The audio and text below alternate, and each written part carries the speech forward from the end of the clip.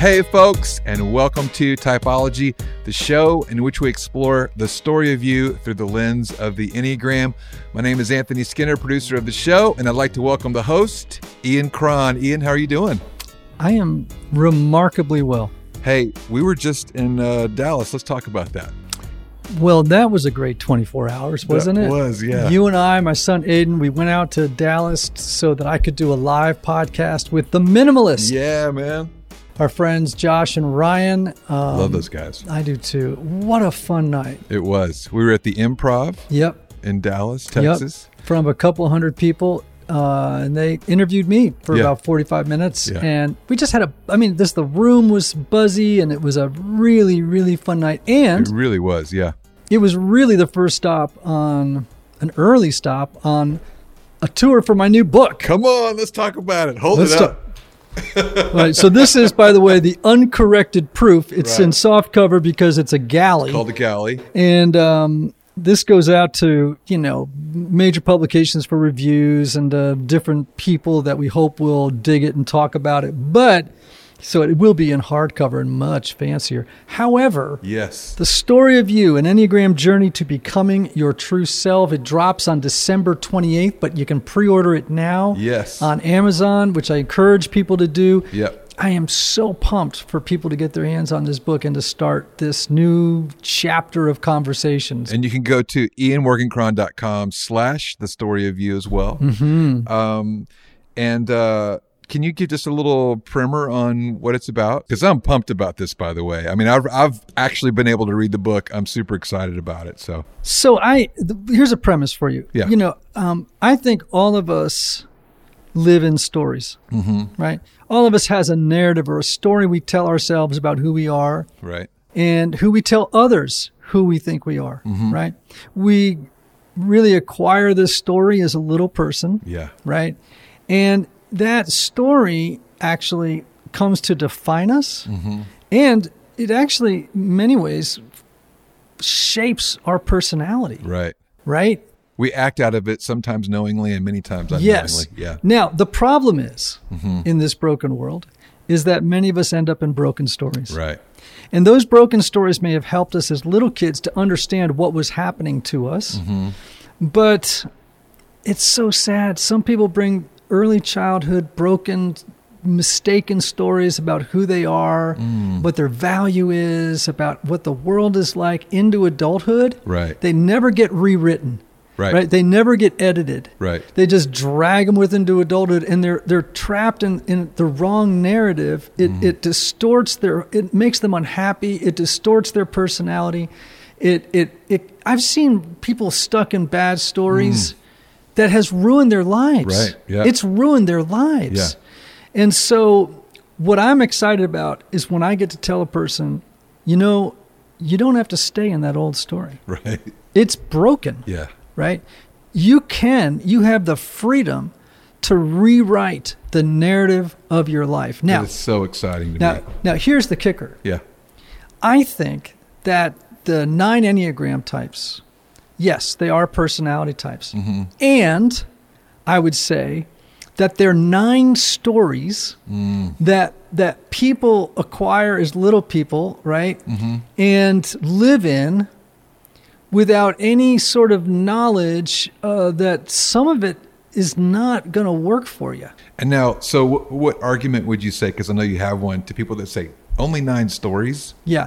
So, in literary criticism, it's interesting. Yeah. There's a very thick book. It must be 1,300 pages. It's called The 7 Basic Plots. I mean, in literature and film, critics, right? I mean, literary critics, highly educated people, many of them would say there's only 7 basic plots in all of literature. Yeah.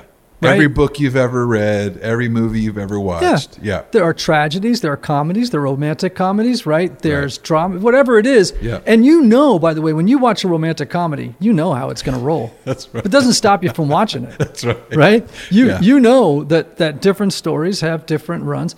Yeah. And so, it's not a surprise that maybe there are 9 stories, but let me put it how I would say it would be this way. Yeah. These 9 stories appear so often in the human population that we should pay attention to them. That's good. I don't know if they're the only 9 stories. All I know is that you see them so often that we should, take them seriously. And so, look, I'm not saying that your personality type is wrong. What I'm saying is that pretty much everybody lives in a broken story. Right. The Enneagram can help you find out what that story is and how you can rewrite it. And the cool thing is this book helps illuminate the broken story that you're in. Yes. And how to rewrite your story. Yes. I love it. I love it. Yes. And so, we have a little model in the book. It's called SOAR. And I know some people hate acronyms. I hate acronyms. But here's the deal. I've learned from 12-Step Recovery that acronyms can save your life, okay? Right. Like we have one in 12-Step, HALT, right? Right. Don't get hungry, angry, lonely, or tired, right? I just, that's a great little reminder to me. Yeah. So SOAR is C. And to C is to kind of look back at your story. Like, where did it come from? What would I name it, right? What is the old story? Like, see it. Right? And then the second is own it. And what that is just to own what it's done to you, right? Just see the cost of the story. And then the next one is awaken, right? And awaken is like, man, again, it involves the cost. It's just beginning to have your eyes opened to these new possibilities. Rewrite is when you can say, all right, how do I unwind those parts of my story that are dragging me down, right? That are dragging me down. And I love what Mo Willems, the author, says that I love this. He says, if you find yourself living in the wrong story, leave. That's so good. And anyway, I'm so excited for people to get their hands on the book and learn about, man, I could live in a new story. And that's the exciting thing is when you tell people that, they look at you a little sideways and they go, wait a minute, you mean I'm not like fated or destined to live in this old story? Like I just thought, what can I do about it? Nothing. It's just how things happened. It's like what got done to me. Yeah. It's like, no. Right. That's right. You have the right. If you've been playing the victim or the martyr your whole life, you can recast yourself as the hero of that story. Come on. I love that. Well, so again, we want to remind people to go to ianmorgancron.com/the story of you. That's right. Hold it up there. Take a look at it for those of you on video. And we have some more exciting things about the book that we're going to be rolling out in the weeks to come. But let's get to today's show. Man, we've got a fun guest today. Jon Acuff, New York Times best-selling author of 7 books, including his most recent Wall Street Journal #1 bestseller, Finish, Give Yourself the Gift of Done. He is an INC Magazine Top 100 leadership speaker, spoken to FedEx, Nissan, Microsoft, Chick-fil-A, Nokia. His latest book, Soundtracks, which he released in April, is already a bestseller, and we're talking about that today. Jon is a 7, and Ian asked the question when he first came into the studio, what have you been thinking today? What kind of thoughts have you been thinking? And it will blow you away. He gives real interesting insight into the mind of the 7. So he's quite an authority on soundtracks of the mind and overthinking. He actually says, overthinking is when what you think gets in the way of what you want. It's an epidemic of inaction and a tsunami of stuckness. The good news is there are simple, counterintuitive ways to turn all of that overthinking into action and reclaim time, creativity, and productivity to create the life you want. So this is a great interview. We get into all kinds of stuff. I know you're going to love this one, and I know you're going to love Jon. Really thrilled to have him in the studio with us today. So without any further ado, here is our guest, Jon Acuff, and your host, Ian Cron. Jon Acuff, Enneagram 7, welcome to Typology. Thanks for having me. I'm looking forward to it. Man, I'm looking forward to it too, man. We haven't had a chance to spend much time together, but we run into each other periodically. Totally. At different conferences pre-COVID. Coffee shops, all over the place. Coffee shops, all of them. You got a brand new book, Soundtracks, The Surprising Solution to Overthinking. Yeah. Love the name. I love it, man. Oh, thanks. Yeah, and here's the thing. This is a perfect conversation for typology and talking about 7s. Good. Because you all know about overthinking. We do some of it. We definitely do some of it. I want to know something. Yeah. If I got inside your head and I was listening to your stream of thought, what would it be like? I mean, today it'd be like, man, he has cool dogs. It's nice to meet his dogs. Like, I wonder if they're related. Do those dogs know any tricks? Do those dogs know other dogs in this neighborhood? Are there other cool dogs, or is this it? Is this a cat neighborhood? I bet somebody on this street owns a ferret. I got a ferret vibe from some of these houses. Not like a ton of ferrets, but like one ferret is enough ferrets. When it comes to ferret, like things like that, or like, how did I park? Could I have parked better? I should have parked closer, but I have a park at the first spot you see as if it's the last spot that will ever exist. And since I'm by myself, I was like, I'm going to do the walk, and then I can get more steps in, and then I can compete with my daughter in the step challenge for the week because she's doing cross country. So yeah, it would be like that. That's a snippet. I'm exhausted. Wow. Right? I know. Amazing. Sevens, man. You are 5s, 6s, and 7s. All of you are in the thinking triad. Mm-hmm. Oftentimes, 7s will, they can be really affectionate. Yeah. Right. All that optimism and that stuff and so you'll think, man, how can they be in that thinking triad? But y'all are thinkers, man. Yeah. The regular triad sounds cooler because you get Japanese tattoos and stuff, but I feel like, the thinking triad, I don't know if we fight the Yakuza? Ian just raised his forearm and showed us his tattoo. Yeah. Is that new or old?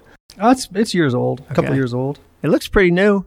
No, it's about, I don't know, 3-4 years old or something like that. Right. Yeah. Just goes to show, I wasn't drunk. Yeah. Every listener right now is like, I wonder what it's barbed wire around his arm. It's kind of think Panama City Beach, but slightly not as classy. Think 6 margaritas in Panama Beach. This is why he speaks in long sleeves. A lot of people don't get to see those Ian arms, as they call them. Yeah, right. Well, that's also because in the corporate world, I'm always wearing long sleeves, when I do corporate gigs. Yeah, and it's like, it's 300 degrees in the room. Oh, yeah. Why is he wearing a long sleeve shirt? Everyone's in golf shirts. Yeah. I wear sport coats because then I don't have to iron the shirt. That's to me, it's one of the hardest parts of public speaking is wrinkles. And so, like, when I show up at a hotel and I'm like, oh, man. There's no way to fold the shirt where it doesn't look like it was an accordion. Right. So now I just wear, like, sport coats over it and a complicated pattern because that'll hide wrinkles. But sometimes I'll show up at events. It looks great on a Jumbotron. Looks like you're electric. Looks great on a Jumbotron, but I'll show up I've had this 5 times happen, show up at the event, and I'm wearing the shirt they have in the photo. So there's a photo of me before I speak, and it looks like this poor kid, he's just out here trying to earn a second shirt. He's just out here tap dancing for nickels, trying to get himself someday dare to dream a whole second shirt just for me. But it's the only shirt you ever had custom made, and that's why you wear it every single time, right? Yeah. All right, let's get back to the book here, number 7 on the Enneagram. We've now gone off into about 16 different tangents, all of which I enjoyed enormously. Sure. But I really do want to talk about this book, and in part because I've been doing a lot of thinking about thinking, if you will. As a therapist, I'm always trying to help myself and other people make sense of or realize that their mind is out of its mind. Right? It just is. Right? We have 50 to 80,000 discrete thoughts every single day. That's just, according to, science, it's like, well, that's about, and most of them are repetitive. And most of them have a negative bias. Yeah. The phrase I use in the book is fear comes free, hope takes work. You never have to go out and try to find a negative thought. Like, it'll find you. Yes. One of the things that came up in the research is that in the English language, there's not a good opposite for the word trauma. Where you say, this is a word that means overwhelming joy that hits you out of nowhere and stays with you for years and years and years and years and years. And so that, your brain will pick up stuff and remind you of stuff you did wrong 5 years ago. I mean, mine the other day reminded me of a birthday party that I had ruined because I ruined the surprise. And my brain was like, hey, remember 20 years ago when you worked with Tara and you ruined her husband's surprise party? Let's think about that while we're shopping for groceries. Yeah, exactly. Like, hey, that's not helpful. And, those, as you were just saying, those thoughts then dictate the moodscape, right? How we feel, right, in the moment, which then determines how we act. Yep. Which then reinforces how we think, right? And then we just get into these unvirtuous cycles, right? Not good. Well, and then your brain, I mean, with cognitive bias, starts to say, I'll go find examples of this thing you already feel. Right. So somebody the other day told me, I was talking to them about soundtracks and said, I think one of my broken soundtracks is I've been saying, I'm old. And I've started to notice, wow, I forgot that. Or wow, I'm slower at that. And I said, yeah, you've just given your brain an assignment. Right. The more you say I'm old, it starts to go, let's believe that. Let's really believe that. Right. I'll, with cognitive bias, find proof of that because the brain likes to believe what the brain already believes, and it just kind of spirals. Right. Wow. Absolutely, That's man. good. It is good. And I do think that one of the major tasks for people in our contemporary world is decluttering the mind. Mm-hmm. We had the minimalists on recently. Oh, fun. Yeah. And I got to talk to them. I said, one of the places people need to practice minimalism is in their dang heads. Yeah. Yeah. Right? It's just too much thinking. Thinking is overrated. Yeah.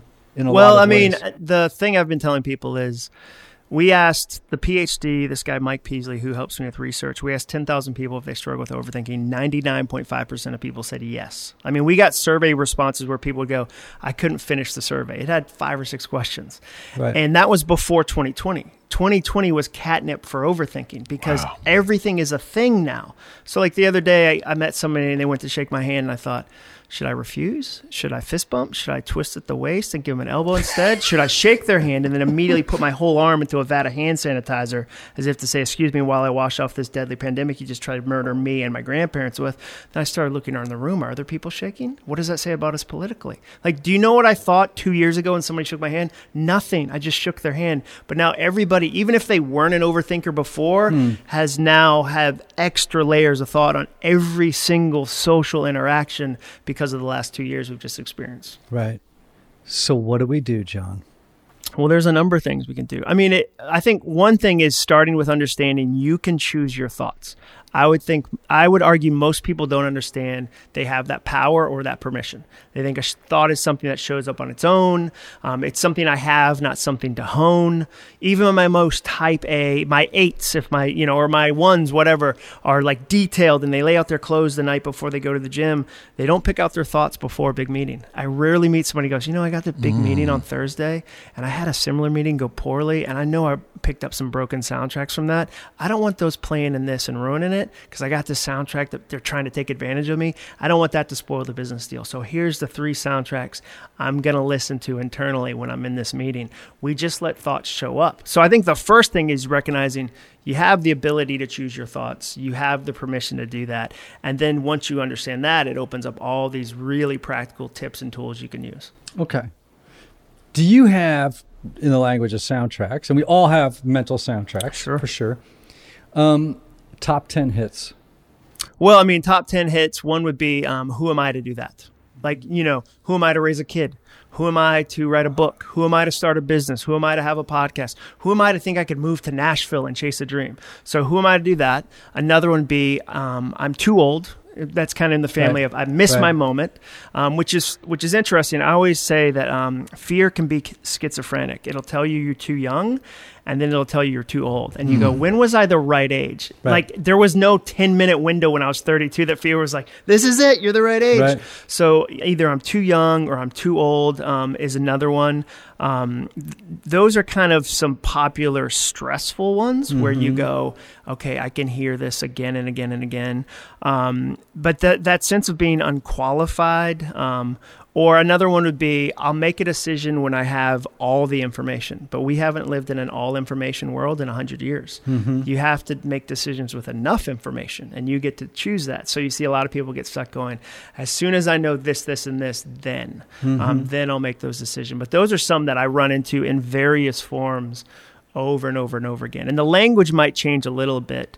Another one would be, you're just lucky. That was one that I had a podcast I was on, and during the middle of the podcast, the host got quiet, and I said, what? And he said, well, I just realized I have a broken soundtrack. And I said, what? And he said, well, I've been the #1 podcast in my category for the last 9 months. And what I've been telling myself over and over is, you're just lucky, you're just lucky, you're just lucky. He said, if a friend came over and they had worked really hard for 9 months on something, I'd never say you're just lucky. So if I wouldn't say it to them, why am I saying it to me? And so again, it's that sense of inadequacy. We did a study. I've got thousands of handwritten soundtracks from teenagers because I spoke at these big camps and I'd ask them to write down what they were listening to.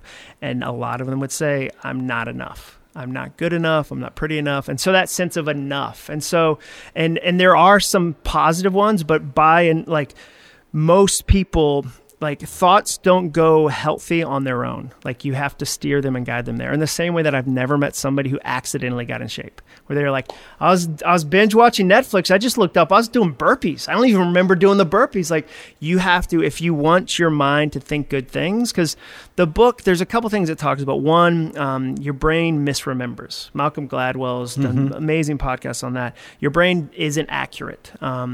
It has cognitive bias. That's one with Peter Jennings, right? Was that the podcast? No, it was Brian Williams, Brian who Williams, thought he was on a helicopter that got attacked by a grenade, and he defended him. And he said, awesome. No, your brain. And so there's all these studies where people would write down where they were on 9/11, and 4 years later would say the exact opposite, and they'd go, "This is your handwriting."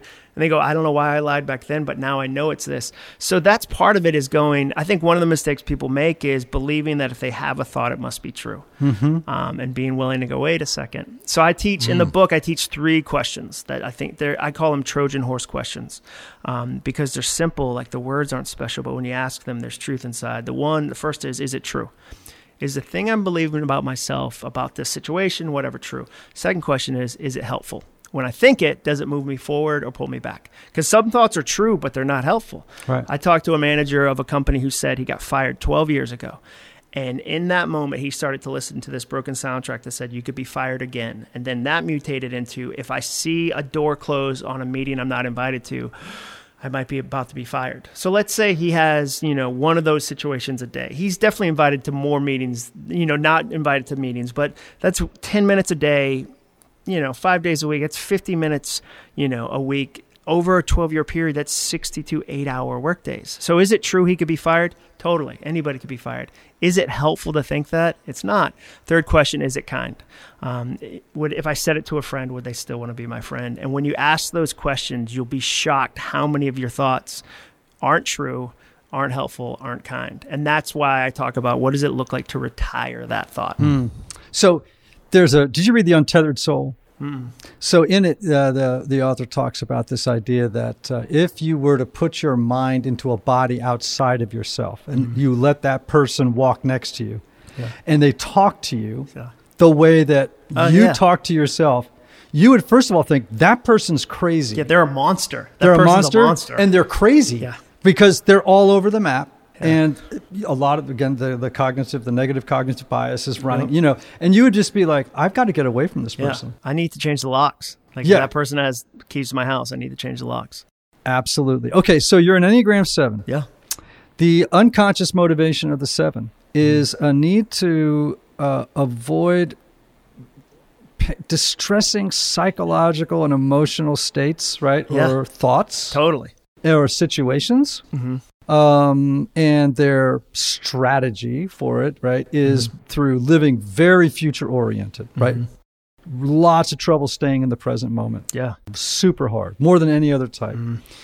By entertaining escapades and adventures in their mind, planning them, thinking about them, overthinking about a world of unlimited possibilities, all in service to avoiding pain, right? Yeah. Pain. I agree with that. I think for me, it's like the most minor of inconveniences. So I always joke with friends if they say, let's go to this new restaurant, I go, what's the parking lot like? Is it street parking? Is it like one of those hipster restaurants that has 50 tables and 4 parking spaces?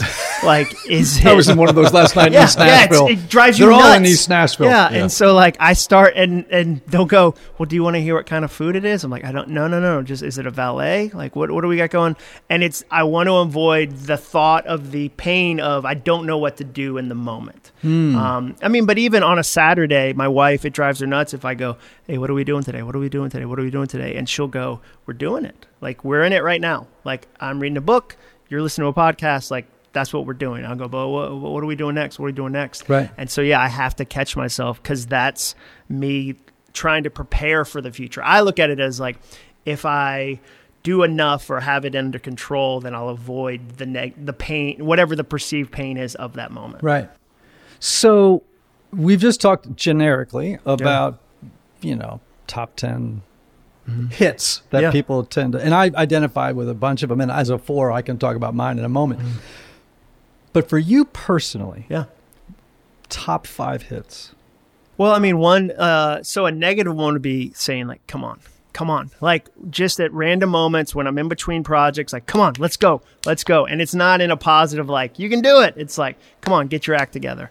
I think that's one. I was surprised during the research and writing the book how many of my sentences ended with the punctuation, you idiot. Like when I really kind of stepped into my thoughts, I was like, wait a second, that's like, where's that coming from? What is that? So that was a surprise for me of how many of my kind of soundtracks had a negative tinge. I would say another one would be, all right, just a little more. I talked to a friend of ours the other day, and I said, if I want to get 10 things done and I actually accomplish 12, the soundtrack I hear is, well, then it could have been 15. So I don't get to celebrate, wow, I 10 was the goal, but I did 12. It goes, I mean, if you could do 12, then 15. So that idea of like, just a little bit more. I would say that, that's another one. And then this sense of like, did I make the most of the opportunity? Was there something else I could have done? Like it was good, but is there a different thing I could have done? Did I maximize the opportunity? Those are some that I think that I listen to. Is that an expression of going to the low side of 1? It could be, or he could be a 3. And that's something we were talking about earlier. Yeah. That's the only reason I said it, right? Was because before we started recording, you're like, I'm a 7. Everyone's I'm a 7, but boy, sometimes I think I'm a 3. I've had a number of people go, I think you're really a 3, and you present as a 7, but you're a 3. So that's why I was curious. Well, here's where they can get confused. Yeah. One is they're both optimistic. Okay. They're both very future oriented. What's the main difference between a 3 and a 7? Well, a 3 is more focused typically than a 7 is. Okay. A 3 will not take as many risks as a 7 will. I don't take a lot of risks. Okay, they're calculated risk takers because 3s are much more afraid of failure than a 7 is, right? So the unconscious motivation of the 3 is a need to succeed, to appear successful, and to avoid failure at all costs. Huh. Yeah, see, that feels like something that I don't like. For me, like when I look at the risks we've taken, I haven't seen them that way because I've known, okay, here's the contingency plans. Here's and I think, I have a hard time doing Instagram stories or YouTube because it's recorded where I can riff, but if I'm going to look embarrassed and I lock up, like people go, oh, just do a quick video about, and I go, no, so I'm writing a script. I'm going to do this thing. That's me. Yeah. But for a whole different reason, right? Yep. If I'm just riffing and talking, I always tell people like, we're doing what was it? I don't know, some project that management put before us the other day. And I was like, please let it be interview style. Yeah. Please. Because if you put me on a teleprompter, it has to be on a teleprompter because otherwise I freak out. No, when somebody said, and part of it is my job is public speaking. So I get to go to all these companies and it's really fun. But my presentation style, it feels natural and warm and funny. And so you could see it and go, oh, he just kind of does that. Where like they don't know I prepare like a maniac. Yeah. Like even if it's a speech I've done before, I do a dry run and I'm writing down with Sharp like, oh, that's a different idea. That's like, it's all prepared. And so when somebody goes, hey, just do some cool riffs on Instagram stories, I'm like, I'm going to try it 10 times. Get frustrated and then be like, I'll write a tweet because that's writing and I know how to write. Right. And all right, so let's just go back to the 3 thing for a second.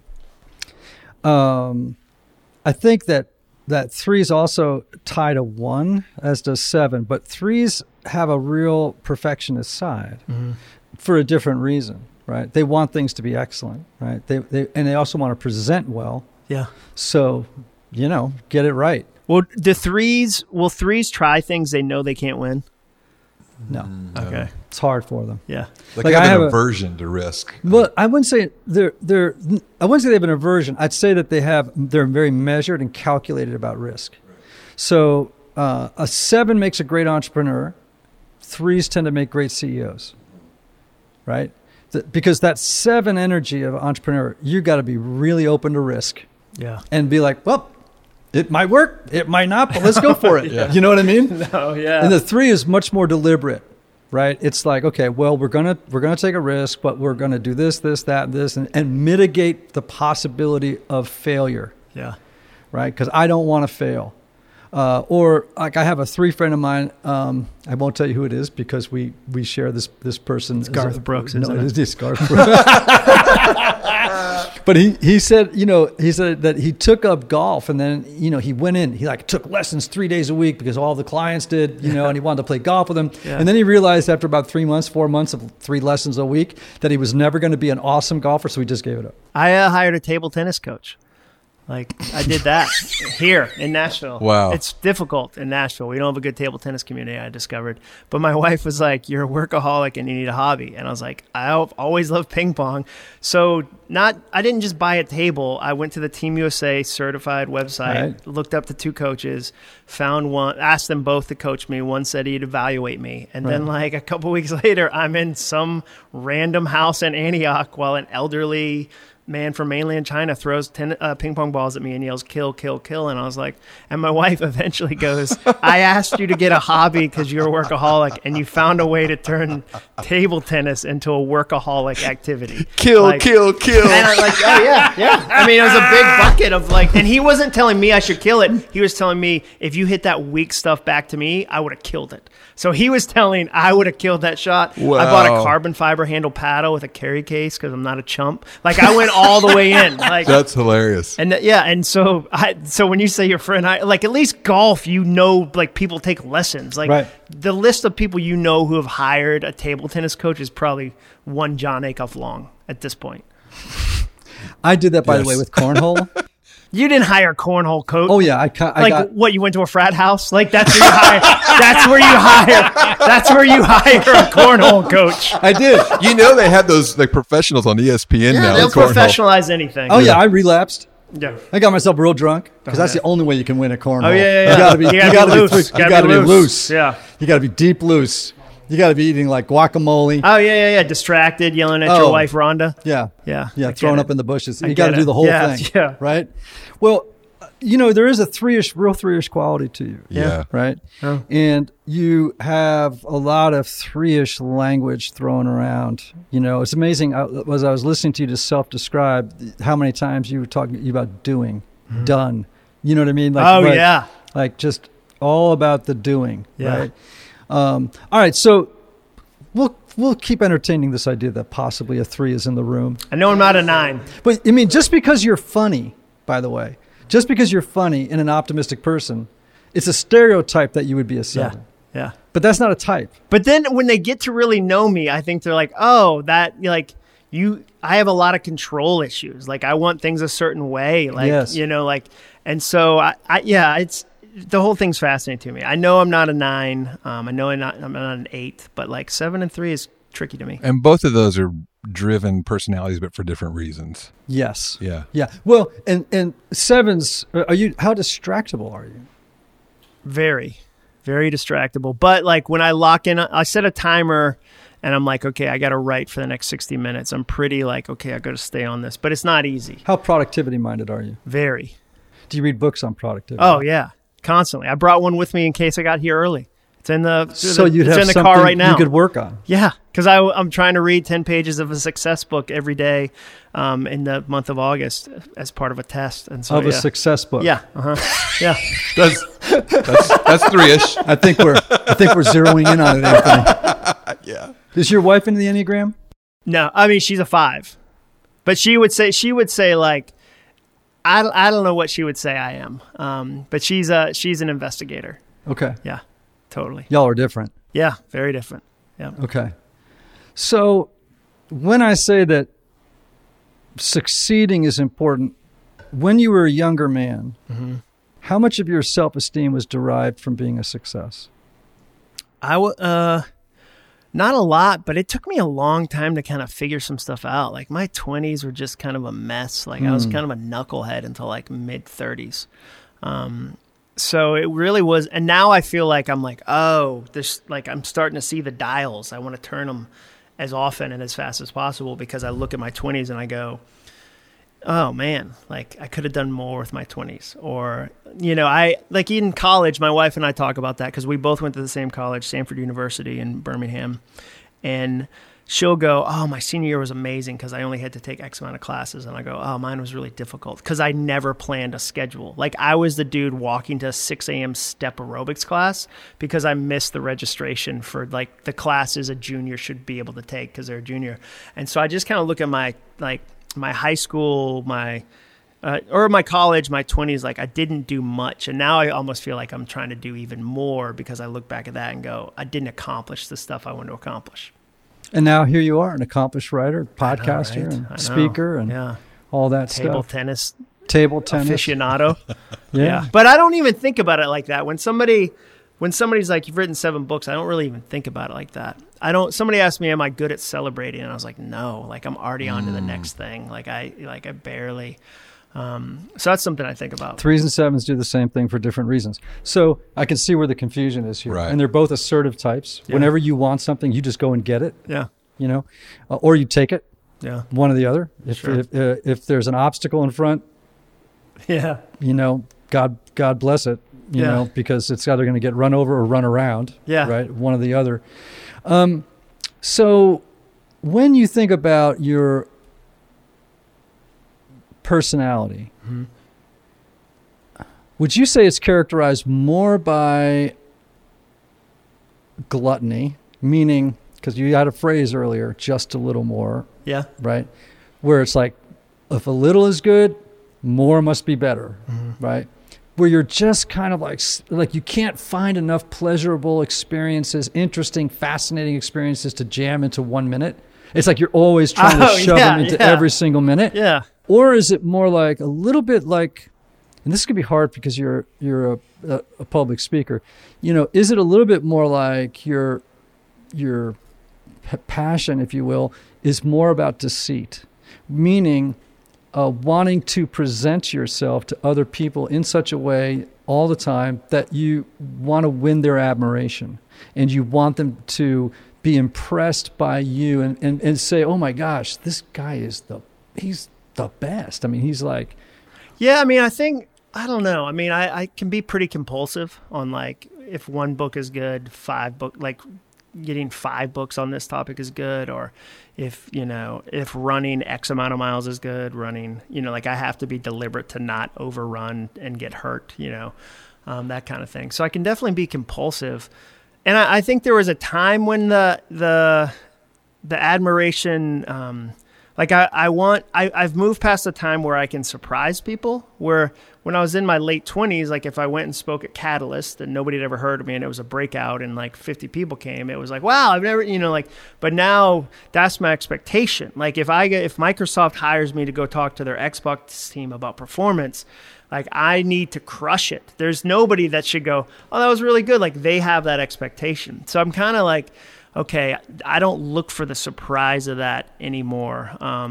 But my wife and I always joke that like one of my soundtracks or narratives is like you're in the football stadium and the quarterback ggets hurt and the coach goes, is there anybody here that knows how to throw a football? And you go, I do. And you walk down from the crowd and you win the game on a 99-yard Hail Mary. Like that idea of like, you're one moment away from like this massive thing, is kind of one of the narratives that I have to push back on so that I don't get frustrated with, okay, this thing takes time. Like books take time.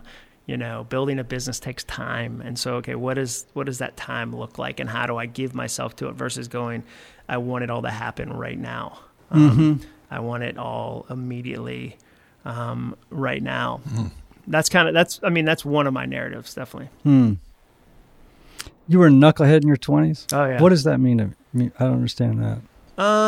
Well, like in college, freshman year, I got a 2.4 the first semester and was because I had a Massachusetts-sized chip on my shoulder. I was this Massachusetts guy, came down to college in Alabama. I was about to say, how did you get from that's a different story, but keep going. Yeah, and so then like they tell me you're going to lose your scholarships if you don't have a 3.0. So I build kind of like the perfect version of myself at Christmas, and I come back and I crush it. I get a 4.0. Like people are like, you're like a different person, and I'm like a machine. Now I crash in the summer because I've white knuckled the whole semester, and I don't repeat it the third semester. Like I go right back to, and I told that story forever about like, oh look, I was able to turn it around, and then I realized like maybe about 2 years ago, like I don't like the character in that story. Like, I don't like the person. I was telling my daughter that story, and I was like, ugh. Because it's also the dumbest, hardest way to get a 3.0, to have a 2.4 and then need perfection on the back end. And so that's what I mean is, like, potential was there, but I would go, I would date somebody who was into raves, and I'd be going to raves, junior year. And, like, that nobody does super well at life when they're actively going to, like, warehouse raves until 5 a.m. Like, that's not a path. So I mean, like stuff like that. And then I met my wife, but I really didn't know my career or what I could do. I was a copywriter at Bose and Staples and Home Depot, but it really wasn't until I started blogging and going, wait a second, I think I have some ideas to share. And if I pour myself into them, like some fun stuff can happen. And so that's what I mean. I never felt like I had a path. I always felt like anytime people would kind of go, hey, and this probably gets to a deeper question, hey, there's something really good that we could build with you at this company, I'd jump to another company. And then I'd wow them, and they'd be like, this is amazing. And I'd get bored of that, and I'd jump to another one. So I was a huge job jumper I'd stay. And I remember after about 6 months, I would start to every morning in the shower go, if I stay 9 months, will that look better on a resume? If I stay 13 months, I can say more than a year. Like I was ready. And then, so did you get bored? Is that bored? I had kind of I feel like when you're young, you have all the confidence and none of the experience. And then when you hit your 40s, sometimes I see the flip. You have a ton of experience, but less confidence because you know what could go wrong. Mm-hmm. And so I had a ton of confidence, no experience. And so, yeah, I think I would just get bored. But then when I started my own company 8 years ago, I couldn't quit me. Like there was no like, okay, I'm in a corner, jump to something else. I had to really focus and kind of be deliberate and build some systems versus just jump. All right, let's go back to your new book, Soundtracks, The Surprising Solution to Overthinking. In your thinking mind, what role does anxiety play in it? Well, I mean, I think it's one of the manifestations of overthinking. I don't think everyone who overthinks is anxious. I don't think that was one of the things we talked about in the book is that it's not a personality trait. It's not like a certain type of person does it and other people don't. I think it can turn. Into anxiety, especially if you don't. Like what I say is pull the thread. What's the thought behind the thought? Like thoughts travel in bunches. So often if you'll say, well, this is what I'm frustrated by. Like an example would be somebody says, I hate my coworker. They're unqualified. They're unqualified. They get all these opportunities. And if you'll sit with them, though, and kind of pull the thread, often it'll be that the person is really bold, or they're really confident in meetings, or they volunteer for stuff, and the person who's frustrated wants to be braver. And so a good version of that is, I get to be brave. Like, or, I want to be brave too, versus going, Boris is unqualified or Mark is unqualified. So if I can get them to pull the thread, it's often there's a handful of thoughts that are kind of driving all these things. And then once you know that, you can, like I said, retire it. You can, the three things I talk about are retiring your broken ones, replacing them with new ones, and then repeating the new ones so often they become as automatic as the old ones. So I agree. But I do think that there have to be some really intentional practices because thoughts are incredibly powerful. So powerful that one evolutionary psychologist I know would say that you don't have thoughts, your thoughts think you. Because your brain secretes thoughts. Oh, yeah. I mean, like your thyroid, it just secretes thoughts. Yeah. Like a sweat gland. Yeah, it's just they're just going. Yeah. And some of them, go faster than you can watch them. Right. So, for me, and we talk a lot about this, we've done a podcast on it. It requires powers of self-observation. Well, so let me give you one power of self-observation, okay. Like a simple trick people can do. It takes 30 seconds. So people say, well, how do I know if I have broken soundtracks that I need to retire? And so I always say, all you have to do is write down a desire. Write down something you want to do. I want to move to Nashville. I want to have a family. I want to ask that girl out. I want to paint, whatever. Write down a desire and then listen to your first thoughts, because every reaction is an education. So one way to identify a broken soundtrack is, I want to do this thing. And then if the first 10 things you say to yourself are why you're not qualified for that, why you're not skilled for that, why you're in the wrong city for that, then maybe there's something you should pause on and deal with that. And I also say, don't ask all your thoughts the true, helpful, kind question. Who has time for that? It's 60,000 thoughts. But it's the ones that are the loudest, the ones that are neon. And it also does take time. Like, what I've learned is, there's sometimes in life where a single thought, something you know, can change an entire situation almost instantly. So an example would be, if you have a difficult coworker and you just don't get along, they're so demanding, they're terrible, and you find out his wife has cancer, changes everything. Yes. Knowing that information changes everything. There's other times, though, something's been in place for a decade.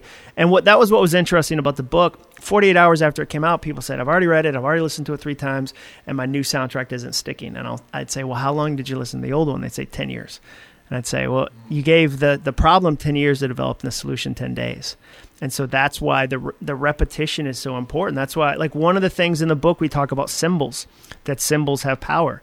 And the best brands in the world have known that forever. Like, Yeti is a symbol. Like, people put stickers on their cars to let you know how they refrigerate things. Right. Nobody did that in the 90s. Nobody was like, igloo. Right. I'm an igloo guy. If you're ever curious about how I keep stuff cold, I got a Coleman. I'm a Coleman guy. I'm a Coleman guy. And so, like, the symbol, though, I always say, like, you're up against a really strong soundtrack. It's good to tie it to a symbol. Like, and the way you do a symbol, it's really simple. It has to be personal to you. It has to be visible, and it has to be simple.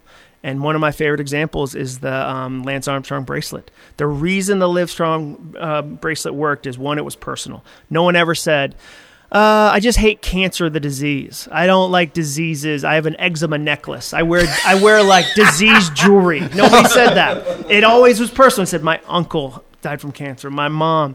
The second thing was, it was visible. Nike could have made it skin tone. They could have made it gray. They didn't. They made it bright yellow. And the third was, it was simple to use. The symbol always has to be simple. Nobody's confused by a bracelet. Nobody's like, oh, you put the arm part into the whole part. And so I'll tell people, okay, if you've got a symbol, like one for me, it was 2 weeks before the book came out. You've released books. Like, that's a crazy mental space. We were going to Jackson Hole, Wyoming with my family, and I knew that I had evidence from my past that I could be physically present and mentally or emotionally absent for moments. Oh, yeah. And I didn't want that to happen. So I wrote a soundtrack down that said, don't miss it. Don't miss it. Don't miss it. Don't miss it. Thought that, worked on that. And then when I got to Jackson Hole, they had pine cones all over the street, and they looked different from the ones I have at home. And I was present enough to notice a detail, like that pine cone is different from our pine cones. And I took it with me, and it sits on my desk right now, because there's going to be other moments where I'm going to be tempted to miss something, right. And that symbol helps. So a lot of the times, it's kind of like writing. I never sit down with a blank piece of paper. I always bring ideas with me. I tell people all the time, I don't believe in writer's block. I believe in idea bankruptcy. Like, if you are collecting and curating ideas, when you sit down with a blank piece of paper, they can't wait to get out there. Is it easy? Of course not. But it's the same way I'd never tell somebody, just change a thought like a light bulb, and then you're done. Like, it's a process. It can take a lot of time. It can take a lot of activities. It can take symbols, but it's worth it. And when you start to notice that you're thinking differently, you want to do it more. Yeah. Well, it's one of the things that fascinates me here is one of the practices that has made an enormous difference in my life is a daily practice of mindfulness meditation. Mm-hmm. I sit for 20 minutes twice a day on a cushion. Twice a day? Twice a day. Okay. Yeah, early morning, late afternoon.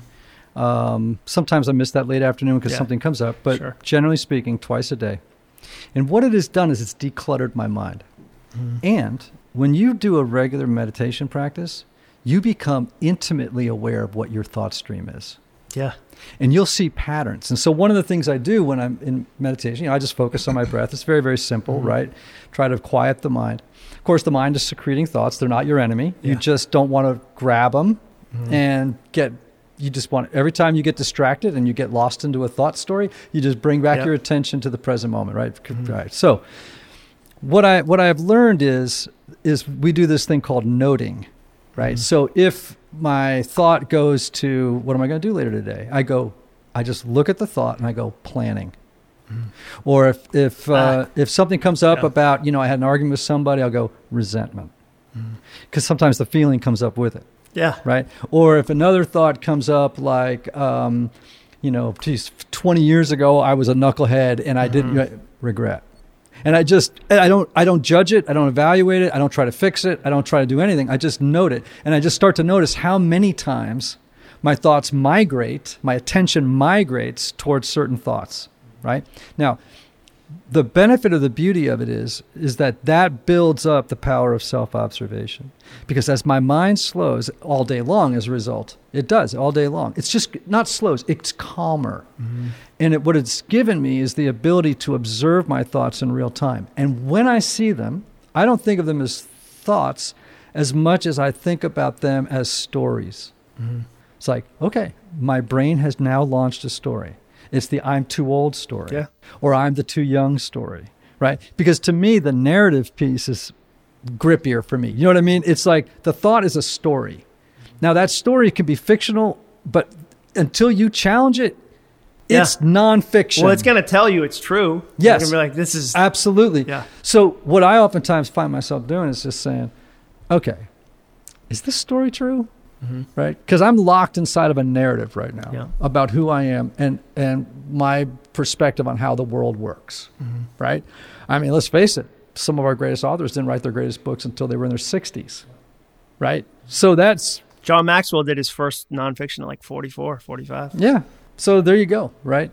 Those are stories. They're self-limiting, self-defeating stories that we get locked into, which is part of the reason I love this book, Soundtracks, The Surprising Solution to Overthinking, because I do think in our contemporary age with its distractibility and just the way that our brain is physically wired, overthinking, man, is... Well, but think about this too, and we don't give this enough conversation.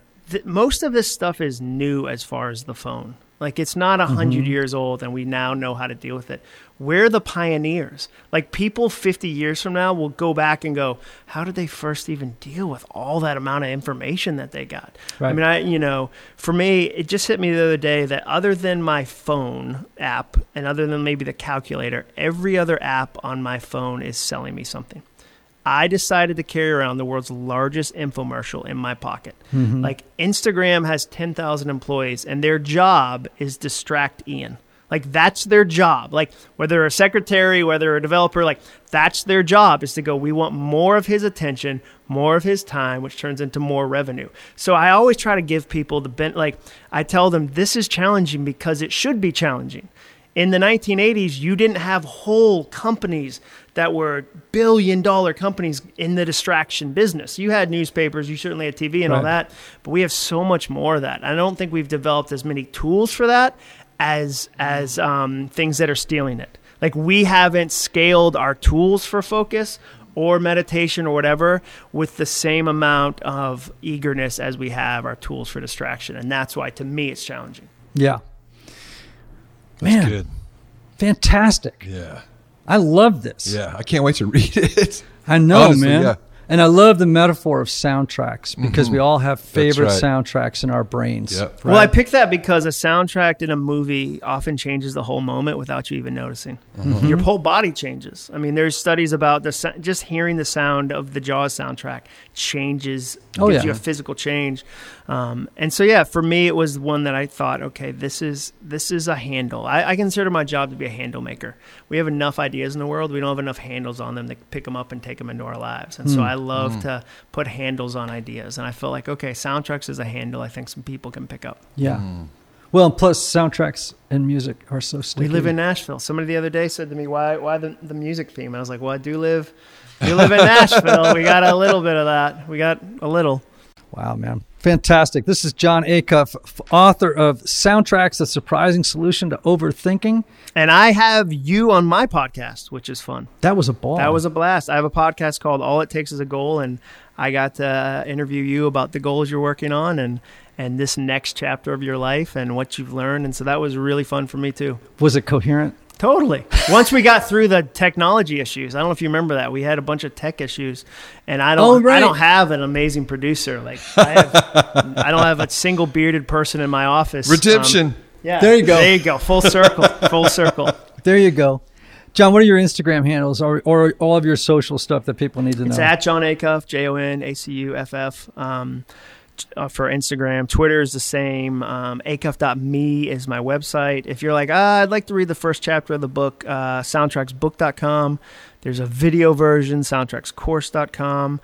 And yeah, the podcast is All It Takes Is a Goal. And if you're going to listen to one episode, there's a woman named Colleen Berry who I interviewed who was a documentary filmmaker, lost her job during the dot-com bust a few years ago, had to take 4 other jobs to survive. And one of them was as a receptionist. And she said, I'm going to change my soundtracks, change my mindset. And now she's the CEO of that company. Wow. And so it's a really fun receptionist to CEO story. Wow. And you know it's a good episode when you're taking notes for your own life. It's not for a question. It's going, I got to. And Colleen Berry on All It Takes Is a Goal is a great start. Right. That's powerful. You know, when I was on John's show, he actually got up and walked away, made a Keurig coffee, and then came back. There was no note taking. I said, Ian, tell me about the Enneagram, and then he talked for 92 minutes in a row. I didn't say a single word. I kept trying to throw in words, and he was like, "Just let me go, dude. Yeah, I'm Ian. Yeah, you know, I have 3 names. I thought it was names.